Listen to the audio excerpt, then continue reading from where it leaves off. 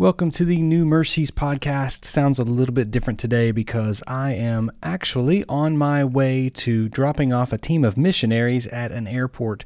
And today, this morning, I just wanted to send an encouraging word reminding you about the church in Antioch. In Acts chapter 13, we see a church so full of the Holy Spirit and so excited, their cup was overflowing, and the Holy Spirit began to say, "Set apart for me Barnabas and Saul for the work I've called them to." And then they prayed, they fasted, laid their hands on them, and sent them off. That is an encouraging statement to Christians, knowing that this work, this kingdom we are called to, is not just for ourselves. It is for others. It's for us to go and share the good news all around the world to everyone we can share it with.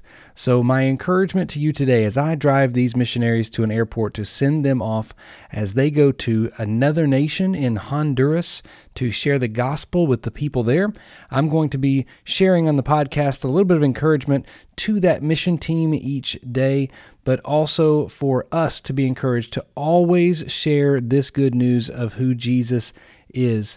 I want to encourage you to be like that church in Antioch. Be a sending people. Be somebody that says, I'm willing to set the people I know apart, send them to the work that God's called them to do. God's not called us to stay and sit and soak and sour, as an old preacher once told me, but we are meant to go and share this love with others. So as Barnabas and Paul got sent off from that church, let's live today with a sent mindset. What if you went to the grocery store today as a sent person, as one who went there on purpose, that was set apart by the Holy Spirit, and He guided you to that place?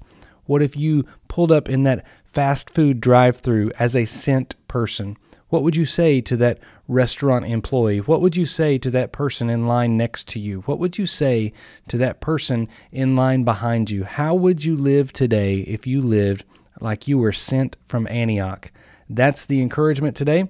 Be praying for our team here at New Providence that are flying out to Honduras today as they go to share the good news. They are going to live sent this week, and I encourage you to do the same.